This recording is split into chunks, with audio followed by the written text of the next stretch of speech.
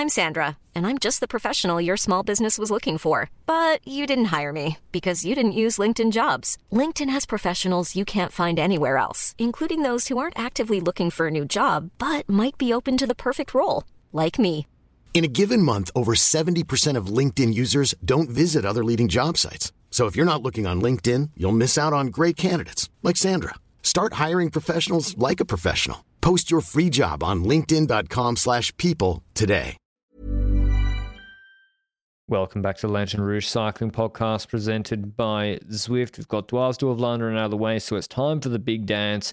Ronde van Vlaanderen, the Tour of Flanders. This is what Benji's been waiting all year for. Yes.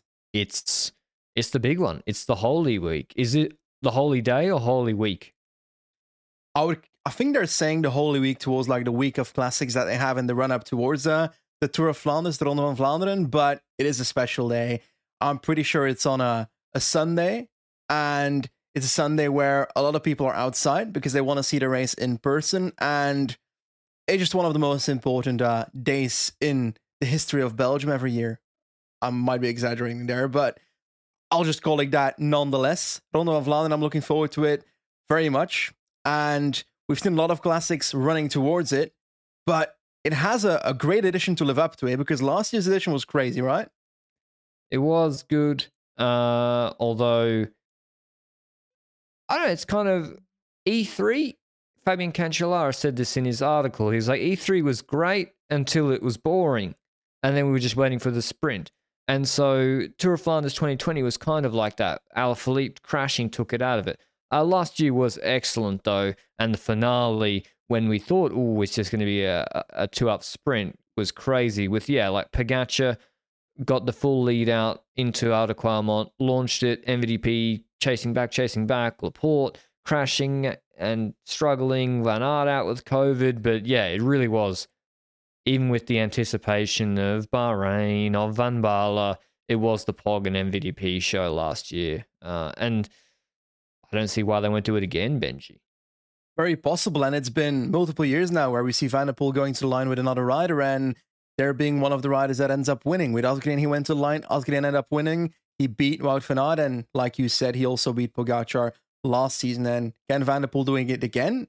I see the scenario happening where two riders go to the line, and he's one of them once again at the end of this race, but there's a lot of things that have to happen before that, eh? We've got a very dominant Jumbo-Visma in the last 2 weeks. They've won Dwars of Vlaanderen, E3, Omloop het Nieuwsblad, Kuurne-Brussel-Kuurne, and Gent-Wevelgem.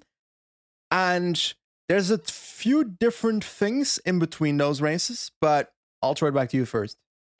If you want to jump onto Zwift and get your indoor training up and running, the all-new Zwift Hub is the best way to do it. We've had rave reviews from everybody that's bought it. Thanks for letting us know. It's fantastic to see that. It's a massively more quiet than, say, a wheel-on trainer and a direct drive trainer for under 500 euros, US dollars or pounds, is less than half the price of similar spec trainers with a full immersion feel, no sweat setup to unlock your fitness and getting into the virtual worlds of Zwift, particularly with classic season, because Paris-Roubaix Femme avec Zwift is coming up and there's challenges and unlocks, so it's never been a better time to jump in and jump on to Zwift with the Zwift Hub. But the parcours of Tour of Flanders, just to remind y'all of this, Brugge, flat for 120 kilometers, just cruising, and to be honest, this is when Federer fought Vegada. Who it was? Yes, yeah. Indeed. So you might see a fight, but otherwise pretty chill. Break will form. Break will get 7 minutes. Then you have first Oude Kwaremont, then Kortekeer, then Eichenberg, then Holleweg, Wolvenberg, then Molenberg. These are all climbs in the Berendries and Malberstraat. This is like the finale of the final of Omloop. Then the Birkenhout and the Canaryberg. We just saw them in Dwars Door. Then second Kwaremont. That comes with like 55 Ks to go in this 274 kilometer race. Descent, short descent, Paterberg. Then the Koppenberg. That's where Pogačar launched his second move last year. He went second Kwaremont. Tratnik anticipated on Paterberg. And then Pogačar launched put everyone in the bin except Van der Poel on Koppenberg and Madouas, actually. They were bridging across to Van Baarle and Fred right at that point, if you may remember. Then it kind of chills out a little bit. There is the Tyenberg, but there is a flat section of, or non-serious section of 9Ks before last Quarmont, no, that's not last, Oude Kruisberg, sorry. And then last Quarmont with Paardenberg combo, 14Ks from the finish. So E3, to compare and contrast, now that's a lot of climbs that I just read out to you. Gent-Wevelgem, the last climb is the Kemmel, 35 plus Ks to go. The last climb in E3, I can't remember what it was, but it was over 30 Ks to go. This is the Paardenberg, which is, to remind you, very steep. And that is only 14 Ks to go. It's 13 Ks to go before. It's like 8%, 9%. So it's, I don't know, it's just more likely we'll see a solo rider or a group of two. Even though we already saw that in Gent-Wevelgem. It also, there's less space that I see here for Jumbo-Visma to play their games that they sort of played today in Dwaal's Tour. But yeah, who does the route suit, Benji? Do you see this being raced any differently to the classics we've seen so far this year? I think it will be most similar towards A3 when it comes to how it's written, but it's so interesting because you've mentioned all these climbs, but I feel like we can stamp it even better if we add some phases to the race. Because, for example, if we look at the race that is the Ronde van Vlaanderen, when I look at the parkour, I see, okay, the Oude Quaremont, the first one, the early one, with still 140 kilometers left, nothing's going to happen on that climb. You're going to see the break go over that climb, and you're going to see the peloton go over that climb. Maybe one break dude is like, nah, today's over for me. I'm done. I'm going in the bin. And that's the only thing you'll see that early in the race. But then it already starts with some action. It's not like you'll see attacks on the next climb, but you'll see the positioning game. Then you'll see people fighting on the Kortekeer to be in position towards the Jagerij. That entire section after the first Oude Quaremont, you see people trying to get into position for the Molenberg, which comes after. And positioning is key in the Molenberg. You might have noticed in the past, like 2-3 years ago, the Molenberg is kind of this cobble climb where you've got like a wide road going into it, but a tiny road onto the cobbles to the left, a 90-degree corner going into it. And sometimes there are riders that would go shortcut through a tree and a house to get onto the Molenberg before the others. That's closed off on paper now, so positioning is key on that climb. And that's where first moves can occur here, I would say. But that doesn't stop the early moves, because the hills afterwards, I swear, Quickstep was trying to get people in the early moves last year as well, on like the Berendries and the Canarieberg and so forth. The early groups created there. Didn't he go in a move with Jonas Koch and he kind of he went on himself? The Molenberg. He went on the Molenberg early, burned himself because the group was tiny. But we'll come to what could happen on the Molenberg when we talk about the riders themselves. But I feel like the Oude Quaremont, the second time it comes around with that Paterberg, the one you mentioned, I feel like that's where we see the division where it thins out the group. And by the time we reach the next Oude Quaremont and Paterberg, we're usually with only 2 riders left. So that's where it's like the favorites clashing, while before that, the favorites shed themselves of the outsiders. Does that make sense, these phases? Yeah, and it goes very, very quickly. Yeah. Like it's a long race, 270 Ks. It can go very quickly from a group of 100, already thinned to 50, to a group of 15, and then the Koppenberg, it's a group of 3. Yeah. In the space of 3 climbs last year, it went from a huge group on second Quaremont. Next was Paterberg thinned even more, and had the regroupment on like the motorway thing before Paterberg. Yep. And then Koppenberg, it's a group of 3 with 2 ahead in the space of 10 Ks. So this is a tricky, I would say tricky for Jumbo-Visma, unless they want to launch really, really early, because it's all well and good to have numbers, as I just said, for second Quaremont, but at the end of the day, if Pogačar launches second Quaremont, Koppenberg or Paterberg, Wout is the only guy that can follow, and he couldn't follow in E3 on the wheel. So it really is, I see the race as like last year there is a symbiotic relationship between Van der Poel and Pogačar. Yeah. Van der Poel did not have the team to destroy the race on the climbs, to thin it out. Pogačar did it for him. Pogacar doesn't have the teammates to pull him on the flat after the climbs. Van der Poel does that for him. The problem I see now is if I'm Pogacar, I'm not happy going with Van der Poel. He's done that twice now. Yeah. And it's not worked out well for him. It's not like Wout and Van der Poel coin flip. And I'm interested to see how that changes the race this year. If that will change the race this year, because there's also the scenario where he just hopes that he can finally drop Van der Poel by going extra hard on the Paterweg, the last one, for example. That's also a scenario that could occur. But first of all, before we dive into Pogacar and Van der Poel, let's take a look at Jumbo-Visma. Wout van Aert is in this team. Tiesj Benoot most likely, Laporte, Van Baarle, Van Hooijdonk.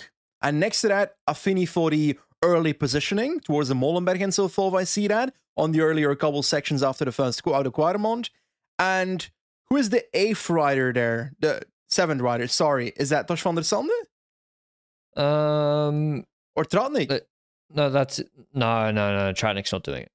Van der Sande, I would say.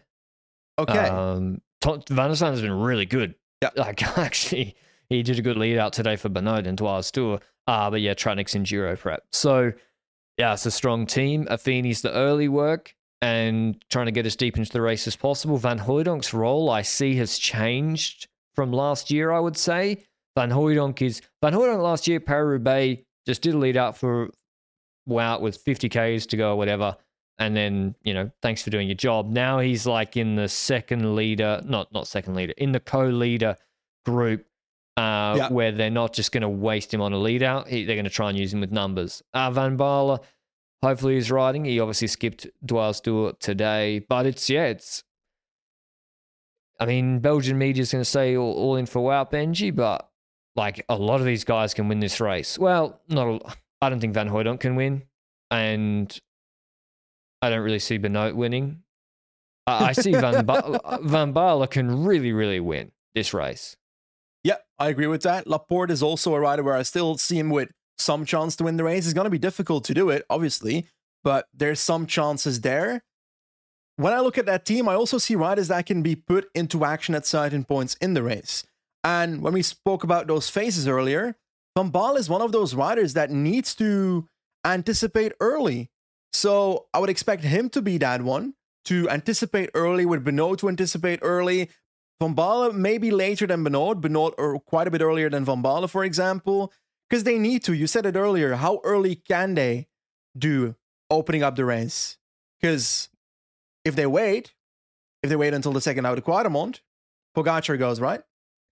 Yeah, but the problem is if you go too early, and you don't have a lot of guys with you, you could have the situation where you're riding like Van Hooijdonk last year, just sort of on your own in that long section between the Valkenburg and second Kwaremond, where, it's not that hard, the race for 40 kilometers. But if you want to watch the whole race, you want to watch the whole race of a lot of races, the best coverage all year round to watch pro cycling, GCN Plus is your place to go.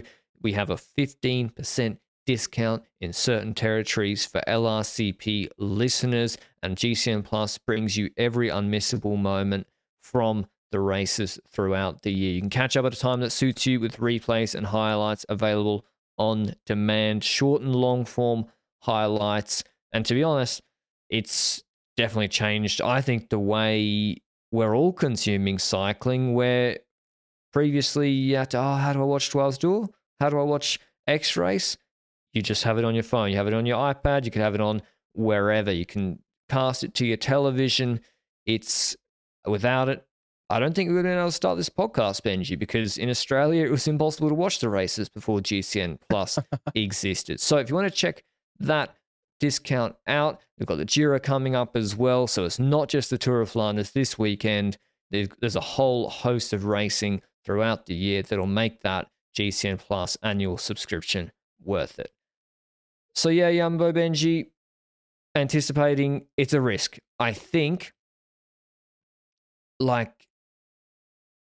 isn't it if Olivier Legac and pick a rider, Quinten Hermans or someone go on the Molenberg, well, they got to be represented, right? Yeah. They have to be represented. And I also don't mind them initiating moves, but you have the risk more that you have the situation of last year that you just mentioned, where Nathan Van Houten goes off with a random guy and doesn't really get multiple riders with him. But I feel if I look at the start list, there are so many riders, so many teams that should be sending riders forward in these situations, and teams that you don't usually do it. Like Anatje de Zer, for example. Oliver Naassen ain't going to do well in the Ronde van Vlaanderen if he waits until the last oude quartermonths, because then the others are going to ride off and he's going to be fighting for a top 10, 15 position, which he might be happy with in a contract year. But as a team, if you want to go for the best, you got to try and anticipate early. A Mohoric will go early. I don't think that's going to be on the Molenberg, but that might be on the hills that come afterward. He might be going on a Kanariberg, for example. Stuff like that, trying to get into a smaller group that gets away. And in those groups, Jumbo needs to be represented. And the question then is, how can Alpecin prevent Jumbo-Visma from making those early moves and putting Van der Poel into a chasing position, or the team into a chasing position? Because let's say we get a scenario where Tiesj Benoot and Van Hooijdonk are in an early move with roughly 80 kilometers to go, 70 kilometers to go, Kanariberg area, just after the Molenberg, they got away with a group of like 8 riders. In there, we've got, unlikely, looking at the previous races, but a quick step rider. Let's say it is Ballerini. An FDJ. Yeah. An EF, an Intermarché. Exactly. Exactly. No, it won't be a Trek. I'll never make it. Well, it might be Pedersen. He always goes early, even though True, it should be started. Pedersen, in which case Benoot and Van Hooijdonk will then soft pedal and Pedersen's going to have wasted the energy like in Van Wevelgem. The answer is E3, where Alpecin actually were beating Jumbo at their own game. It looked like we watched these classics all throughout the year, Jumbo doing what they want. E3 comes around, Søren Kragh is attacking or anticipating after a Van der Poel move. You see Van Aert on the radio saying, Van Hooijdonk, you better get across that move. And it was Van der Poel who fucked up. There's a move of Søren Kragh, Mohoric, and Van Hooijdonk with plenty of the race left. And Van der Poel attacked across to it with Van Aert in the wheel. Why? Yep. Because he's not been in a position, I think, before where it's like, let that play out. Let someone bring you back. It's not your responsibility. And so he kind of killed their own good situation. So I do think Alpecin, I expect to do the same thing. I don't know if Dries de Bont is on the start list. He's not, which is curious to me because he was the first that moved for Alpecin. But I expect Søren Kragh, Vermeersch, and Gergel to be trying to move. And Søren Kragh is going to be key for him because if Van der Poel is on his own after second Kwaremont and Jumbo have 4 and Pogačar won't have any teammates, then you're in trouble. Yeah, exactly. But then again, if Jumbo still has 4 after the second oude Kwaremont, I think that's a very unlikely scenario to happen. I don't see that really playing out necessarily. But I agree. I feel like Alpecin needs to beat Jumbo at the game of anticipating the actions that Jumbo-Visma will try and do early on. They will try and put people into moves, and you got to try and create situations where that's possible. Now, back to E3. Van der Poel did open up on the Taaienberg quite gloriously. Wout van Aert was the only one to follow, and then it kind of dropped back. I still believe that was relatively helpful to the situation of Alpecin because the number of domestiques for Jumbo-Visma was reduced. Now, Benoot has a puncture. That's an obvious one. Affini's in the Shadow Realm at that point. But they did come back with 3-4 riders Jumbo-Visma at that point. That's what I mean after second Kwaremont. I thought Nathan ain't going to be on Pogačar's wheel on second Kwaremont at the crest, but they might be 7 seconds behind. And then, remember, Van Aert followed that Taaienberg move and didn't pull. Yep. Now, in previous years, we've seen he'd pull. Yep. And he sits on that. And Van der Poel's pulling a little bit. And then he's like, well, I can't just pull him the whole way. And so everyone comes back. And I'm like, here's the Dylan van Baarle move. And it was Søren Kragh moving, and then Van Baarle crashed. So I agree that Van der Poel move on the Taaienberg was really good because it did basically make it 2v2 Van der Poel and Søren Kragh versus Van Hooijdonk and Van Aert, and they then created better situations afterwards. Now, Quick-Step, they gotta try and follow some of these moves early with Lampard, Asgreen. like they just, first of all, you have to be represented, because chasing, you just kill your team. Everyone else gets stronger. Sorry, run through their team: Alaphilippe, Asgreen, Ballerini, 379, Lampard, Seneschal, Tractor, de Klerk. I don't expect Asgreen to win RVV. I don't expect Alaphilippe to win RVV, but Lampard, Asgreen, Alaphilippe, it's a reasonable expectation that they're anticipating moves of 4, 5, 6 guys with 80Ks to go. They are capable of doing that, and it's better than chasing.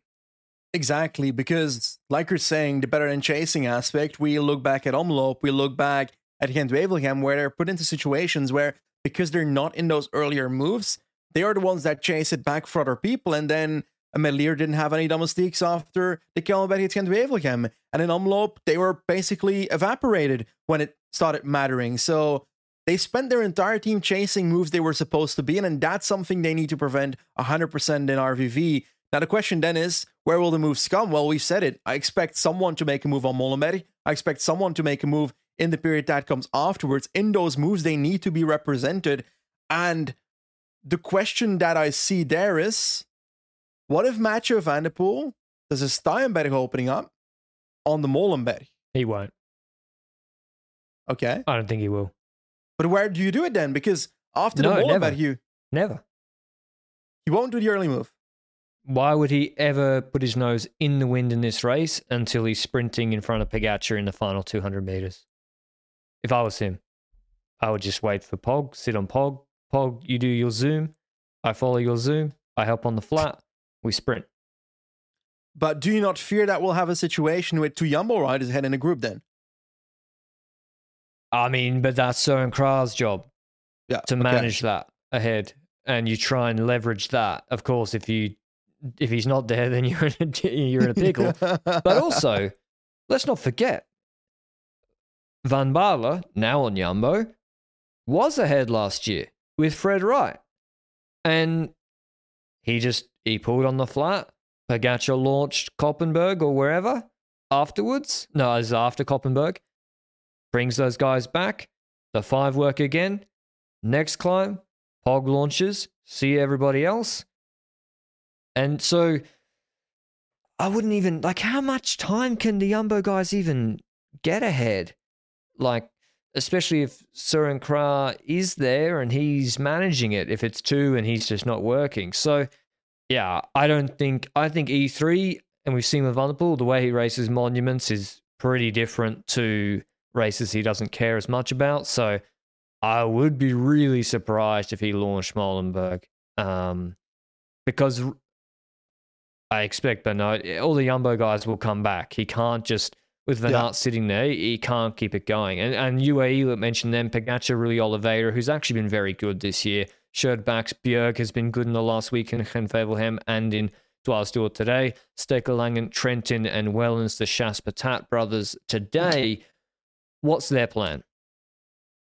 The plan of UAE, I think, if I have to be honest, Wellens should be the one that does a certain Kragh work for UAE, I would say, trying to be in moves that are happening early on. And the same for Trentin, really. And whoever is there with Pogačar with 42nd last out of Quaremont needs to position him, because otherwise he's going to start a climb from the Shadow Realm, and then he's just got a room. Yeah, exactly, like the Steinberg in H3. But then last year, his positioning was good going into the Oude Quaremont, so proves that he can do it. And then he just zooms away in similar fashion. And the difference between E3 and RVV for me is, in E3, you've got the situation of Paterberg and then Oude Quaremont, but I think the difference in RVV will also matter. That is the other way around. Because on the Oude Quaremont, the people that won't necessarily be great on the Paterberg get softened up on the Oude Quaremont already before they go to the Paterberg. So in my head, that is better for the likes of a Pogačar, and especially knowing that after that first Paterberg, we've got also the Koppenberg not that far after. Steinberg, Koppenberg? One of them. What's the song? What's the song? Koppenberg, Steinberg. There's the song. Steinberg's after Koppenberg. It's a hard part of the race. What we've seen with Pogačar in classics in the last 2 years is, if he has to make amends for poor positioning early in the race. It's going to cost him a little bit later in the race. Dwazduel last year, E3, I don't think it helped having to chase after Tyenberg. Maybe if he's fresh at the base of Paterberg, Kwarmont, he drops Vanderpool. Or he really drops Wout. I don't know. It certainly didn't help having to work earlier. So, but what you just said, Benji, who's going to do the lead out? Then you're relying on Rui Oliveira to do the lead out. And I think they're going to use Wellens to do it. I think they're vulnerable because they will keep the team around Pog because positioning's been a problem, and then they won't be represented in moves going up the road ahead. Very possible scenario, but then they might be in the same exact scenario that they were last year where they were chasing earlier on because they were not in moves either. So that's kind of what those riders would be trying to prevent in a new strategy. But then again, if they want to keep their riders around Pogacar, then you're going to have to depend on Pogacar being strong enough after you launch him to bridge towards everybody and destroy everybody that's ahead. And with Van der Poel following, that's actually a likely scenario, but your problem will be that if you catch Sørenkrø Andersen as a group with Van der Poel, a group with Pogacar and maybe Wout van Aert, then the other two will have domestiques and Pogacar won't. And then we have a very similar scenario as one we had in E3, but then you see that those two domestiques get dropped when it really matters. So how valuable are those domestiques in the first place in a group like that? Because they'll be doing most of the work to keep the group ahead anyway.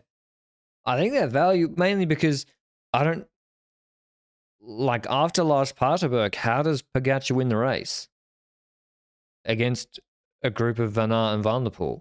Like, he realized that in E3, at 10Ks to go, he realized, shit, I can't beat these guys both in a sprint. Don't do a lead out. That's number one. At E3, he was sprinting from first position. He's the worst sprinter in the group, so he shouldn't be doing that. But if he's got Kragh Andersen and Laporte coming back, that's the problem for him.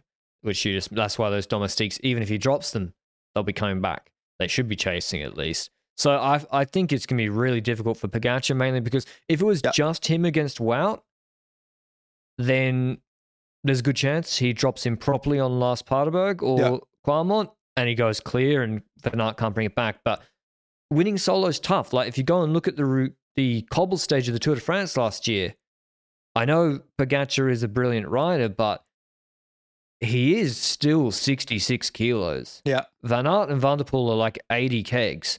And on the flat, he can't keep them behind. Even if he puts 6 seconds into them on a climb, like, they're going to come back. So that's the trouble for Pogacar. Anyway, we'll move on to some of the sort of second tier contenders. We have Sturven and Pedersen at Trek. They've had I don't see it working, frankly, from how it's been going so far. Ineos have Pidcock, who came 11th in Dwars today, Narvaez, who was in Group 2, Kwiatkowski, Hajduk, Rowe, Sheffield, Swift on the initial list. No Turner. I would expect Turner to be He will go. Yeah, he will be in there for Hajduk or whoever. But And Ganna? Should he? I like Ganna for Roubaix to do well, but Yeah. I think he's just going to get completely positioning, steep climbs. Okay. Save it. I think Ineos will try to get in early moves.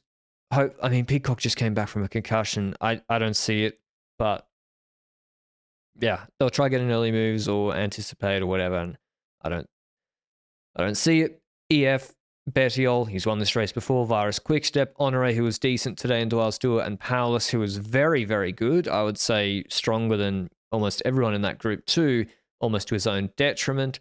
How would you play it if you were Paulus? Do you back yourself to follow like because Madouas followed Pog and Van der Poel to a point last year?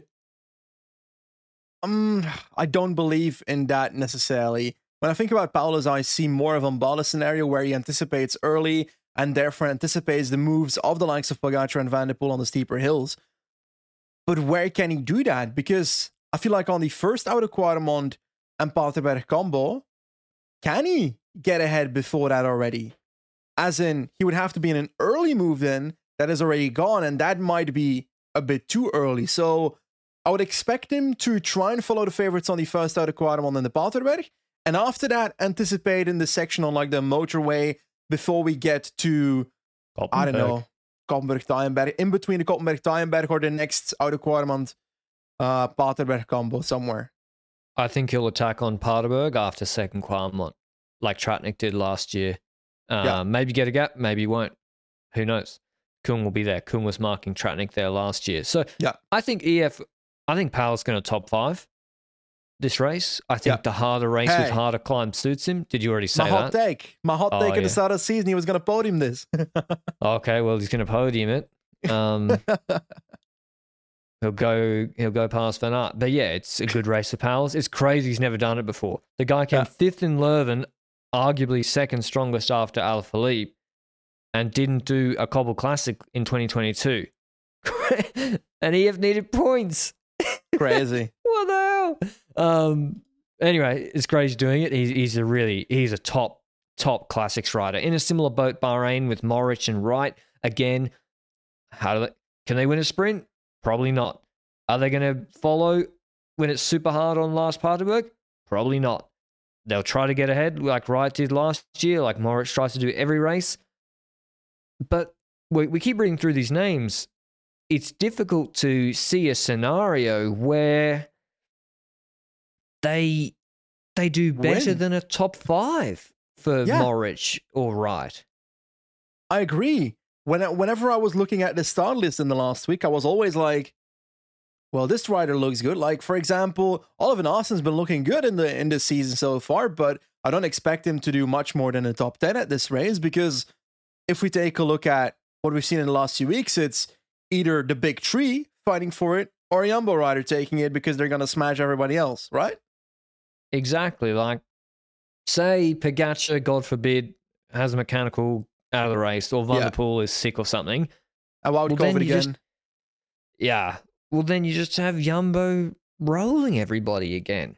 And they've had no answer so far. And I don't know. Maybe there needs to be a pact formed where Narvaez, Paulus, Moritz all just go on Molenberg and agree to work together. But even if they do get ahead, Van der Poel and Van Aert will work together. That's the problem again for Pogačar. Like, if Pogačar's ahead, Van der Poel and Van Aert will work together. And so, yeah, that can rectify a lot of problems. So, but that's what they'll do. They'll try.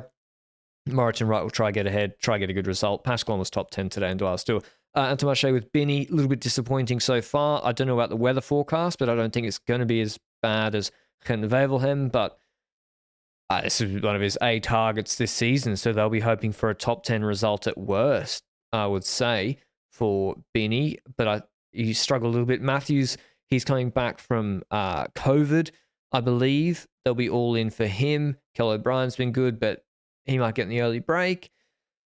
Lotto don't have Dali coming on the provisional start list. And then scrolling through the rest, the only other 2 teams I want to pick out really, it's a bit mean maybe to Sepp, who came third the other day, or Israel. I wouldn't be surprised to see an Israel rider in the top 5. Like Neylands was strong today, just moved at the wrong moments. Israel seemed to be going okay. Bovin turns, Van Mark and Neylands is actually, and is actually a decent squad. I really wouldn't be surprised with an Israel top 5. But Groupama, Kung, Aski, Genietz, Lagak, Madouaz, Watson, top to bottom, it's a really strong team.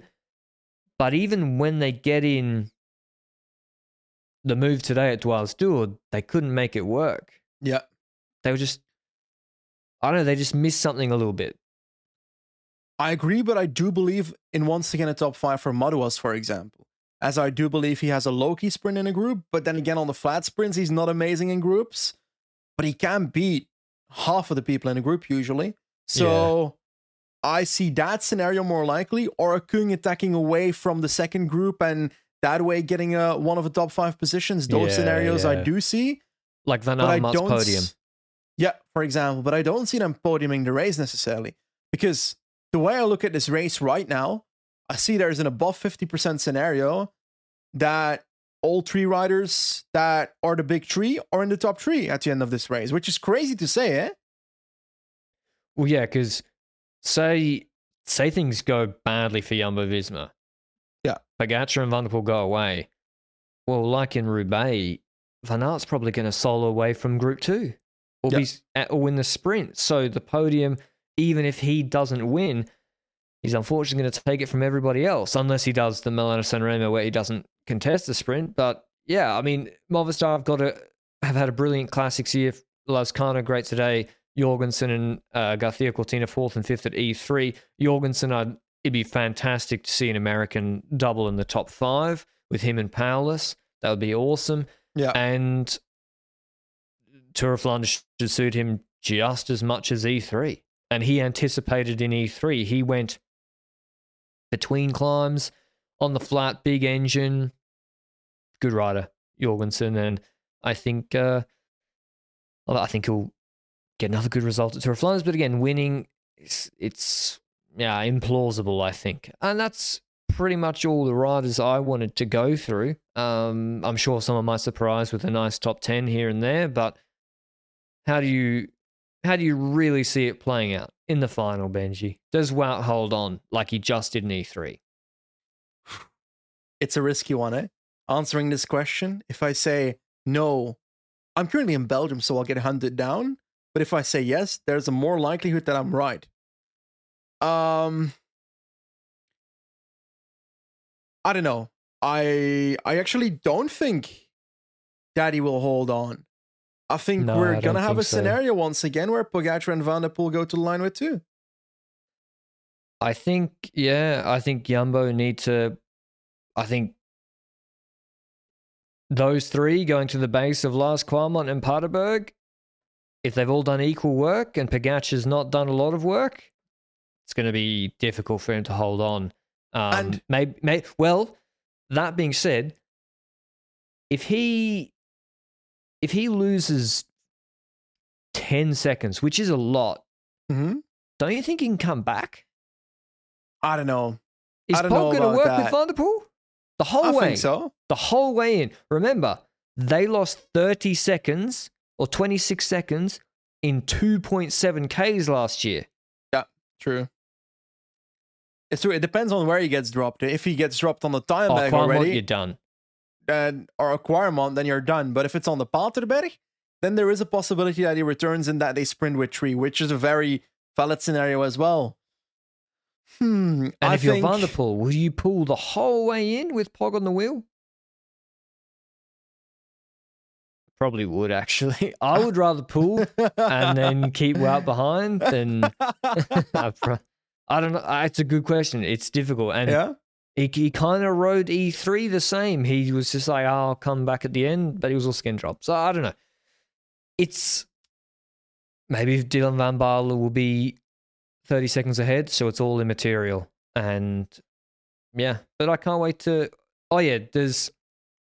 After Lars Paterberg, Wout will pull with the group, right? Yeah. After E3. He should. Yeah. For certain he back should. to sprint.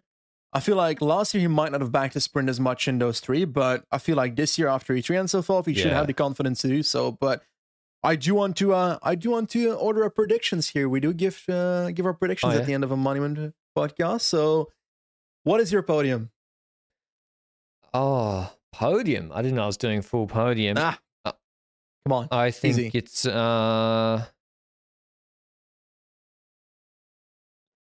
Mathieu van der Poel. Third or first? First. Okay. And then Wout, Paulus. Okay. My podium is Mathieu van der Poel, Pogacar, Wout van Aert. The E3. And you think, wow, it's off the back. Yes, for that scenario, I need him to. Unless Pog... I mean, Pog beat him in Montreal, but this is a little bit different. I do think having 3 in the group makes a huge difference for Van Aert compared to 2 up. I think 3 in the group really increases his chance of winning the sprint, particularly Pogacar. You could see in E3, Pogacar was thinking about Tour of Flanders last year, the whole run-in. You could see it. He was looking, where's the chase group? Where's the chase group? So that's why it's important. If Van Aert's ahead, Jumbo still need pressure from behind to make the others keep working. to have a high-speed sprint and a lead out for Van Aert. Because I wouldn't be surprised if Pogačar does that again. Agreed. And there's also the question, how early should they take on the sprint if they're with three? And it will always depend on who's doing the sprint in first position and so forth, because Pogačar should not make the same mistake as in E3 where he starts the sprint in first position. But then who of Van der Poel and Wout van Aert will do it? I kind of don't know who will do that. So, like Asgreen. He's got to do it like Asgreen. From 240. Yeah, I agree that's probably a good scenario. But if those three are in the front, is there not a very likely scenario where they're surplusing so much on their position that there's a group coming back? Well, that's what I mean. That's why Jumbo got to have Laporte or Van Baarle, preferably solo, chasing to force the others to keep working. And if you remember, people forget. The streets forget. Wout van Aert sprinted faster than Mathieu van der Poel in the RVV 2020 sprint. Mm-hmm. Even though he lost. But he lost. But they launched at 175. And Van der Poel's 15-second sprint or less, outstanding. Asgreen pushed him at 240 from a bit of high speed. I mean, Heel's sprint also was kind of cooked. But yeah, I think it's going to be a great addition. And the weird thing is about Jumbo's classic season, Benji, they've won all these races. There's almost more pressure now to win Tour of Flanders. Because otherwise, you've won all this other stuff, but everyone knows this is the A target. So they have to win this or Roubaix. And Omloop, great, but this is the big target. Maybe it's a crazy sentence to say, but despite them winning those 5 races they've won so far in the cobbles, if they don't win Roubaix or Flanders, I feel like it's a failed classic season with the team they had set up for it. I don't like using the F word, but yeah, it's definitely one of their big targets. And of course, like, if Van Baarle is no good after E3 and that ruins the next 2 weekends, well, yeah, that's the difference. What can you do? Like, and or last year. I still think Van Baarle's underrated. I still think. Yeah. I bet you if he's good, like in good shape on Sunday, teams will go with his anticipation and be like, it's only Dylan Van Baarle. And he will progressively drop them on the climbs like he did in Omloop. Like Milan and Vermeersch was pulling with him because they're like, still Van Baarle. It's like, well, he's pretty good. So that could happen as well. But yeah, we can't wait to watch. We both have the same winner. Van der Poel in Monuments just seems to have that little bit extra. But yeah, let us know who you think will win. Now we'll move on to the Women's Tour of Flanders. We just had Dwars Duur finishing now. It was an SD Works masterclass. The Demi Vollering won, by the way. She went on the Nokero, whatever you call it, Benji. The climb I disrespected. That she made very, very good use of. And Marianne Vos could not respond. She's in fantastic shape, as we saw in Strada, and then the horse put her off. This is 156 Ks, one of the hardest races on the calendar. Van Vleuten and Movistar have been at altitude preparing for this, but the final's the same. We have not as many Oude-Kwarmonts. In fact, only one Oude-Kwarmont Paterberg combination, but it's the same final as the men's race with, the Kwarmont and then the 400 meter 9% Paterberg, Valkenburg, Molenberg, all before. I would say some teams need to avail themselves of those early hills to avoid the SD Works smash, because they are, talking about Jumbo-Visma, SD Works, I don't know how they lose this race. Kopecky, Wiebers, Vollering, Reusser, Madras, Cicchini, seriously, I don't know how they don't win. They have the best overall classics rider, Kopecky, the fastest sprinter. They have the best TT rider in the world who's currently riding because Van Dijk is not here. Yeah. And Madras and Cicchini are loyal domestiques, and Vollering's an all-rounder and just one Duals Tour. Like, it's theirs to fuck up. Completely agree. Obviously, punctures and crashes can happen that of course. destabilize the team, but if that doesn't occur to them, then they are by far the favorite in this race as a team. And that can go in so many scenarios where Wiebes has also gotten a lot better when it comes to her versatility on climbs and so forth. We saw in Anomal Open Blood basically staying with the second group when Kopecky was flying off to do her bidding in the front and won the race. And we saw that in so many races so far where Wiebes was actually with the stronger 10-ish climbers on cobble hills as well. So, or at least close with pressure from behind. Exactly. So Kopecky's by far this year the best classics rider, in my opinion. Vollering by far is probably top 3 as well. Yeah, so AVV third. You will see attacks by Vollering and Kopecky, and then if I see their game plan, I would expect their game plan to be Kopecky does the final move on the last combination of Oude Quaremont and Paterberg, which are the last 2 climbs in the race. And the early moves would be Marlon Reusser and Vollering and so forth, while Wiebes stays in the group as long as she can to try and put pressure on the competition. But the situation you don't want is a scenario where you don't have the right rider in the front group. And the question then is, for example, who do you have in a group ahead with Marlon Reusser where you're like, whereas D-Works could be like, oh, now we're not feeling that great about the situation. Because if I look at the situations here, Luz Aardigist, if you've got her with Marlon Reusser, I'd be a tiny bit scared if I'm SD Works. I wouldn't be. I would. Royce is in good shape. She was good in Duals Tour. I wouldn't be, is Missy Bredewald? I wouldn't be surprised if she does this race. Royce is just solid and can favour him, but that's a whole different kettle of fish. 2-minute 42 victory, even though she took a detour. Nobody responded. Yeah, because she really. I think. No, I agree. Like I'm not disrespecting Aardigist, but I'd be pretty comfortable with Royce with her. Maybe Shari Besoit, or it's more the obvious ones. Like if Royce is with Van Vleuten, then that's not a great situation. She should sit on. Yeah, but rather Lippert, Mackay. Man, they can't get it together. I agree. That combination doesn't seem to work at the moment, but I would say that there are riders on the start list that if Royce is in the group with them, then you've got a problem as D-Works and you'll have to chase and Royce will have to sit up in the wheel of them. And those are the scenarios the others should look for.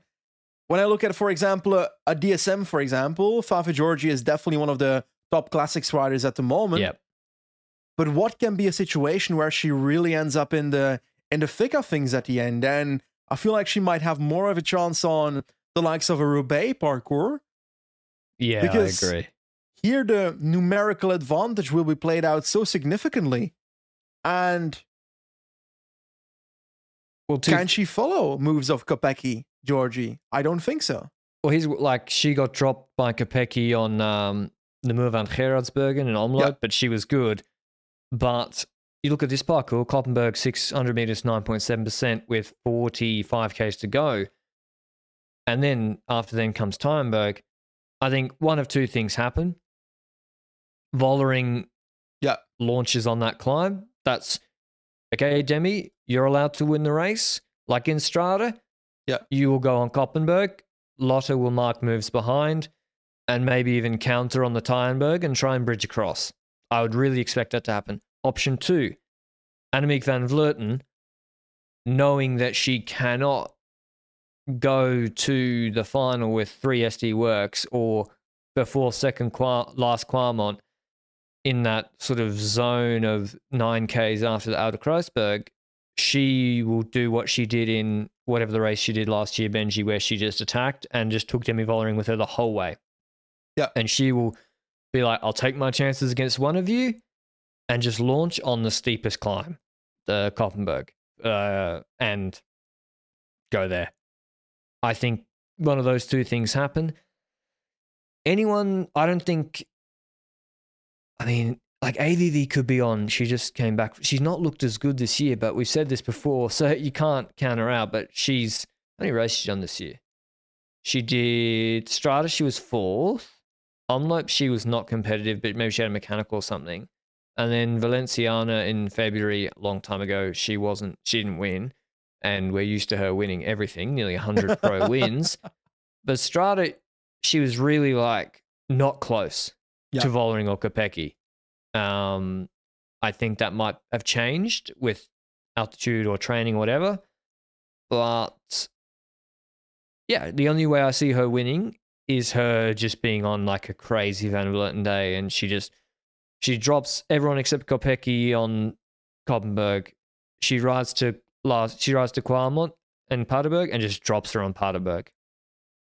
I agree. And then you look at it Trek Segafredo, where you're like wondering what can they do this year, and I feel like it's difficult because they really need a Lamborghini to be at her best, and she just came back from illness, if I recall. So she might not be at her best. Then if she can't follow the big ones when they go, then you're depending on Balsamo to follow Wiebes on the climbs, which is possible. She can get over the climbs with Wiebes on these cobble climbs, but at that point, Kopecky will likely be ahead or Vollering from an early move. The race will be ahead. Exactly.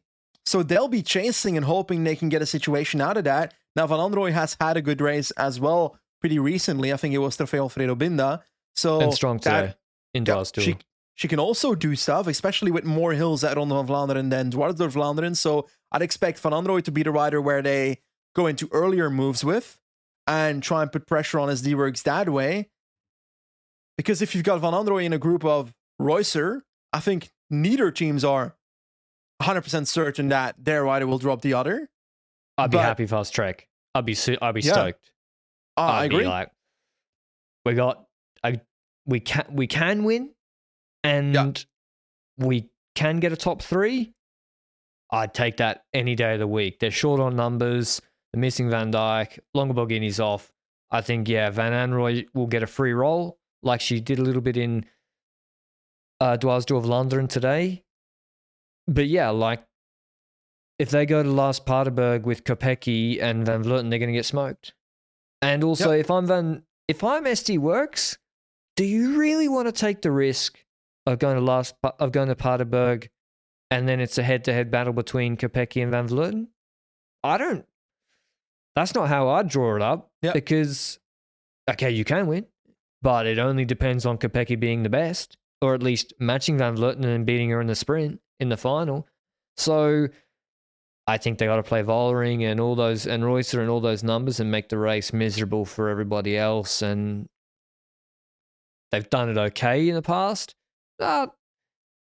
Olympic Road Race 2021, I seem to recall myself making a video before the race saying this is they had the 3 favourites and the 5th favourite, and I was like, they can't lose, they'll lock out the podium, and they lost. So it's not the Netherlands team, but also I don't think Kopecky and Vollering's chemistry is much better than the Dutch team sometimes. Well, Vos Benji, she came back in Dwarsdorp Vlaanderen today. They've got Swinkels and Van Aert, who was quite good. Henderson's good. Lebecki, Berghaus. Like, it's a solid team, but to be honest, based on what I saw from Vos today, unless there's a significant improvement, I think the race is going to go away from her on the steepest climbs. And I agree. I think, last year she even struggled in Tour of Flanders. Yeah, out of Kwaremont Paterberg will definitely be too much for Vos on paper. So that's where she loses the front riders, and that's where a Kopecky will ride away from her. And it's kind of annoying that SD Works has such an upper hand in the way we're previewing this, because it's like we don't even give a chance to the others, but it's difficult to see scenarios where the others come out on top. And therefore it's very possible. difficult. You just have to transition everything to the start and rely on SD Works, because what you want is before the final, Cecchini and Madras have to be gone. Yeah. And then you start anticipating, and Kopecky, Vollering need to work seamlessly together. You need to create a situation where they can fail through lack of chemistry, and that's before the Koppenberg, before the Paterberg, they're having to do things like in Strata, frankly, the race with Faulkner.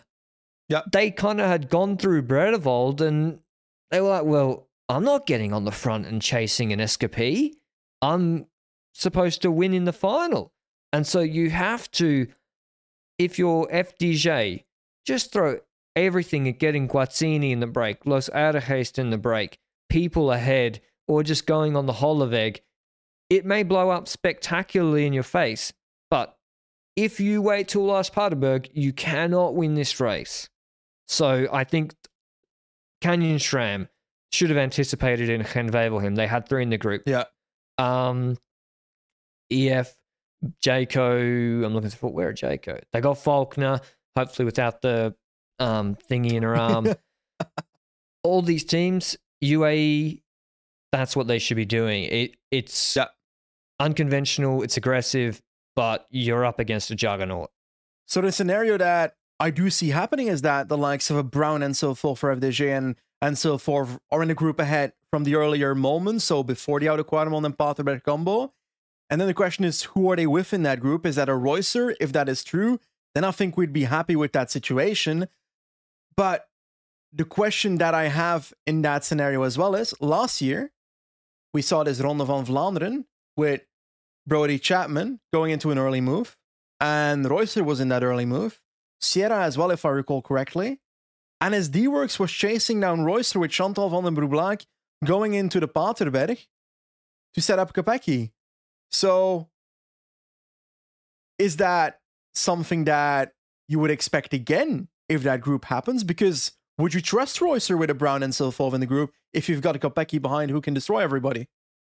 Kopecky's going to attack. It doesn't matter who's ahead. It doesn't matter if Demi Vollering is solo ahead. Kopecky's going to attack. Yeah. Like, there's no gifts in this life unless you're Wout van Aert. But she built different. Eddie Merckx approves of Lotte Kopecky. So, and the reality is, I've just described this crazy race where everyone attacks early. No, they'll probably play for the podium. And the risk is, and what's probably going to happen is, like last year, there was an SD Works Van Vleuten sandwich. And with Kopecky, Van Vleuten, Chantal van der Broek Black locking out the podium, if you're these other teams, Canyon SRAM, Movistar, no, not Movistar, they have Van Vleuten, FDJ, UAE, Trek, you're at a big risk of not even podiuming if you don't try something a little bit different. Like Ludwig, maybe, her strategy in the past has been to be passive in the groups and then, I don't know, try at the end. But Trek, I'm not criticizing. They lost Chapman. She's not racing because of her crash on the weekend. Van Dijk's on maternity leave. So they've lost 2 big engines. Lisa Longo-Borghini's been sick. That's why usually I was hoping, okay, Trek can put up a fight against this SD Works beast of a team, but we're setting it up. This is brilliant. We're setting it up to be an SD Works disaster class, mate. They usually save that for Roubaix. Tour of Flanders they got right last year with Kopecky. Roubaix, I don't think Royce is doing Roubaix either. According to, I saw Peter Cossens tweet that. I was like, what? So maybe Trek will win Roubaix, but yeah, I really hope. Hold on, anyway, I just saw something. I'm scared. I just noticed something. This can't be right. What? This can't be right. What? Chloe Dygett's on the PCS provisional start list. Yeah, but will that actually happen? She hasn't raced since Omloop at the start of February in 2022. I don't know. I don't expect her to do anything if she's here in the first place, so. I forgot she was on Canyon SRAM. Forgot she existed. Well, I mean, I'm surprised. Okay. She must. Well. But yeah, Shabby has been good. Besides won a race recently. Nivea Diamond has been good. I just hope they get riders up the road early. But yeah, I mean, Dygett apparently. Otherwise, I'll be watching how Dygett races closely. Like, I'll be fascinated to see. Otherwise, I'll be watching closely is obviously Zoe Backstedt, the talented Britain on EF Education. We've already mentioned Five for Georgia. I'm just trying to pick out a couple of other riders to sort of follow. Maybe Yara Kashtaline at Phoenix to Koenig. Persico at UAE Team 80Q is confirmed. I'm keen to see how she goes. That's about it, I think. Moolman. Moolman was up there in Dwars Tour. I think Moolman will run top 10, top 7 maybe. Probably. Hikera was good at that team as well, but she looks to be working for Moolman in these most important races. So I expect that to be the same once again once we get towards this big race. Other riders that we haven't mentioned, I don't know, like a Confalonieri could just as well be in like a second or third group sprinting for like the other places, or other riders like Eleanor Barker rode really well at Gent-Wevelgem, 22nd at Dwars door Vlaanderen, coming back from having her kiddo. Well, those are good results. So I'm expecting probably a top 30 once again for her at RVV. And I think that I kind of hope Jastrab gets like a top 10. It's going to be difficult because I don't think her hill climbing is as good as she is in echelons or flat cobble races. So I'd expect her to be better on a Roubaix parkour than on an RVV parkour, personally. But I think we're trying to get scraps now at this point. Oh, well, I just want to look out for... I don't want to just only focus on SD Works, because if they do clean it up, it's kind of boring, and I do want to see, who's coming through, maybe some other riders that might get a decent top 10 result, particularly if they're young. But yeah, like Novelot Skyer on Life Plus Wa, who's only 23. She's pretty good, but she hasn't kicked on in Europe yet. I don't know. Who have you got, Benji? Podium time. My podium. By the way, sorry, Paladin, I do believe will top 10. I just want to throw that out there, just in case. Want to have that be known. My podium is third place. It would be insane to have like 3 SD Works riders in the top 3, right? If Vollering is ahead from an early move, Kopecky bridges to Vollering, and Rubens wins the sprint behind. Impossible, right? It's not impossible, but unlikely. Anything is possible. That would be like insane. I think I'm going to go for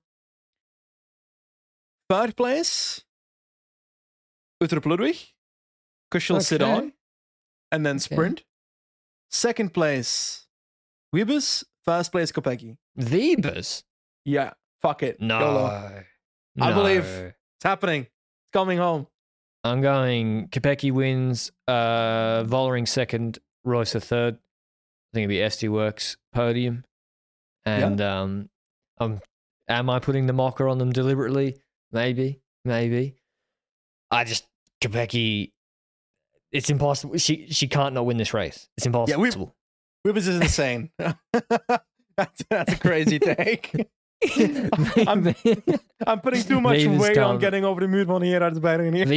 Her climbing's improved, but like she's gonna get spat on the Paderberg. Call the Tourmalet, she's coming, mate. Come on. Maybe Kopecky on. I reckon she can win GC at the Tour de France Femavec Swift in this shape. Yeah, but if we take a look at last year's RVV for a second, and we take a look at... No, you've given your top 3. No prognostication. Well, you got 10 seconds to change it up. I've got 10 full seconds to change it up. That's very intriguing. I'm going to go for... My second place will be Uttrup Ludwig. Was that already my second place? No, that was my third place. So, Kopecky, Uttrup Ludwig, and I'm already over 10 seconds, but I'm going to call it anyway. The third place is going to be, I've got no clue, Persico.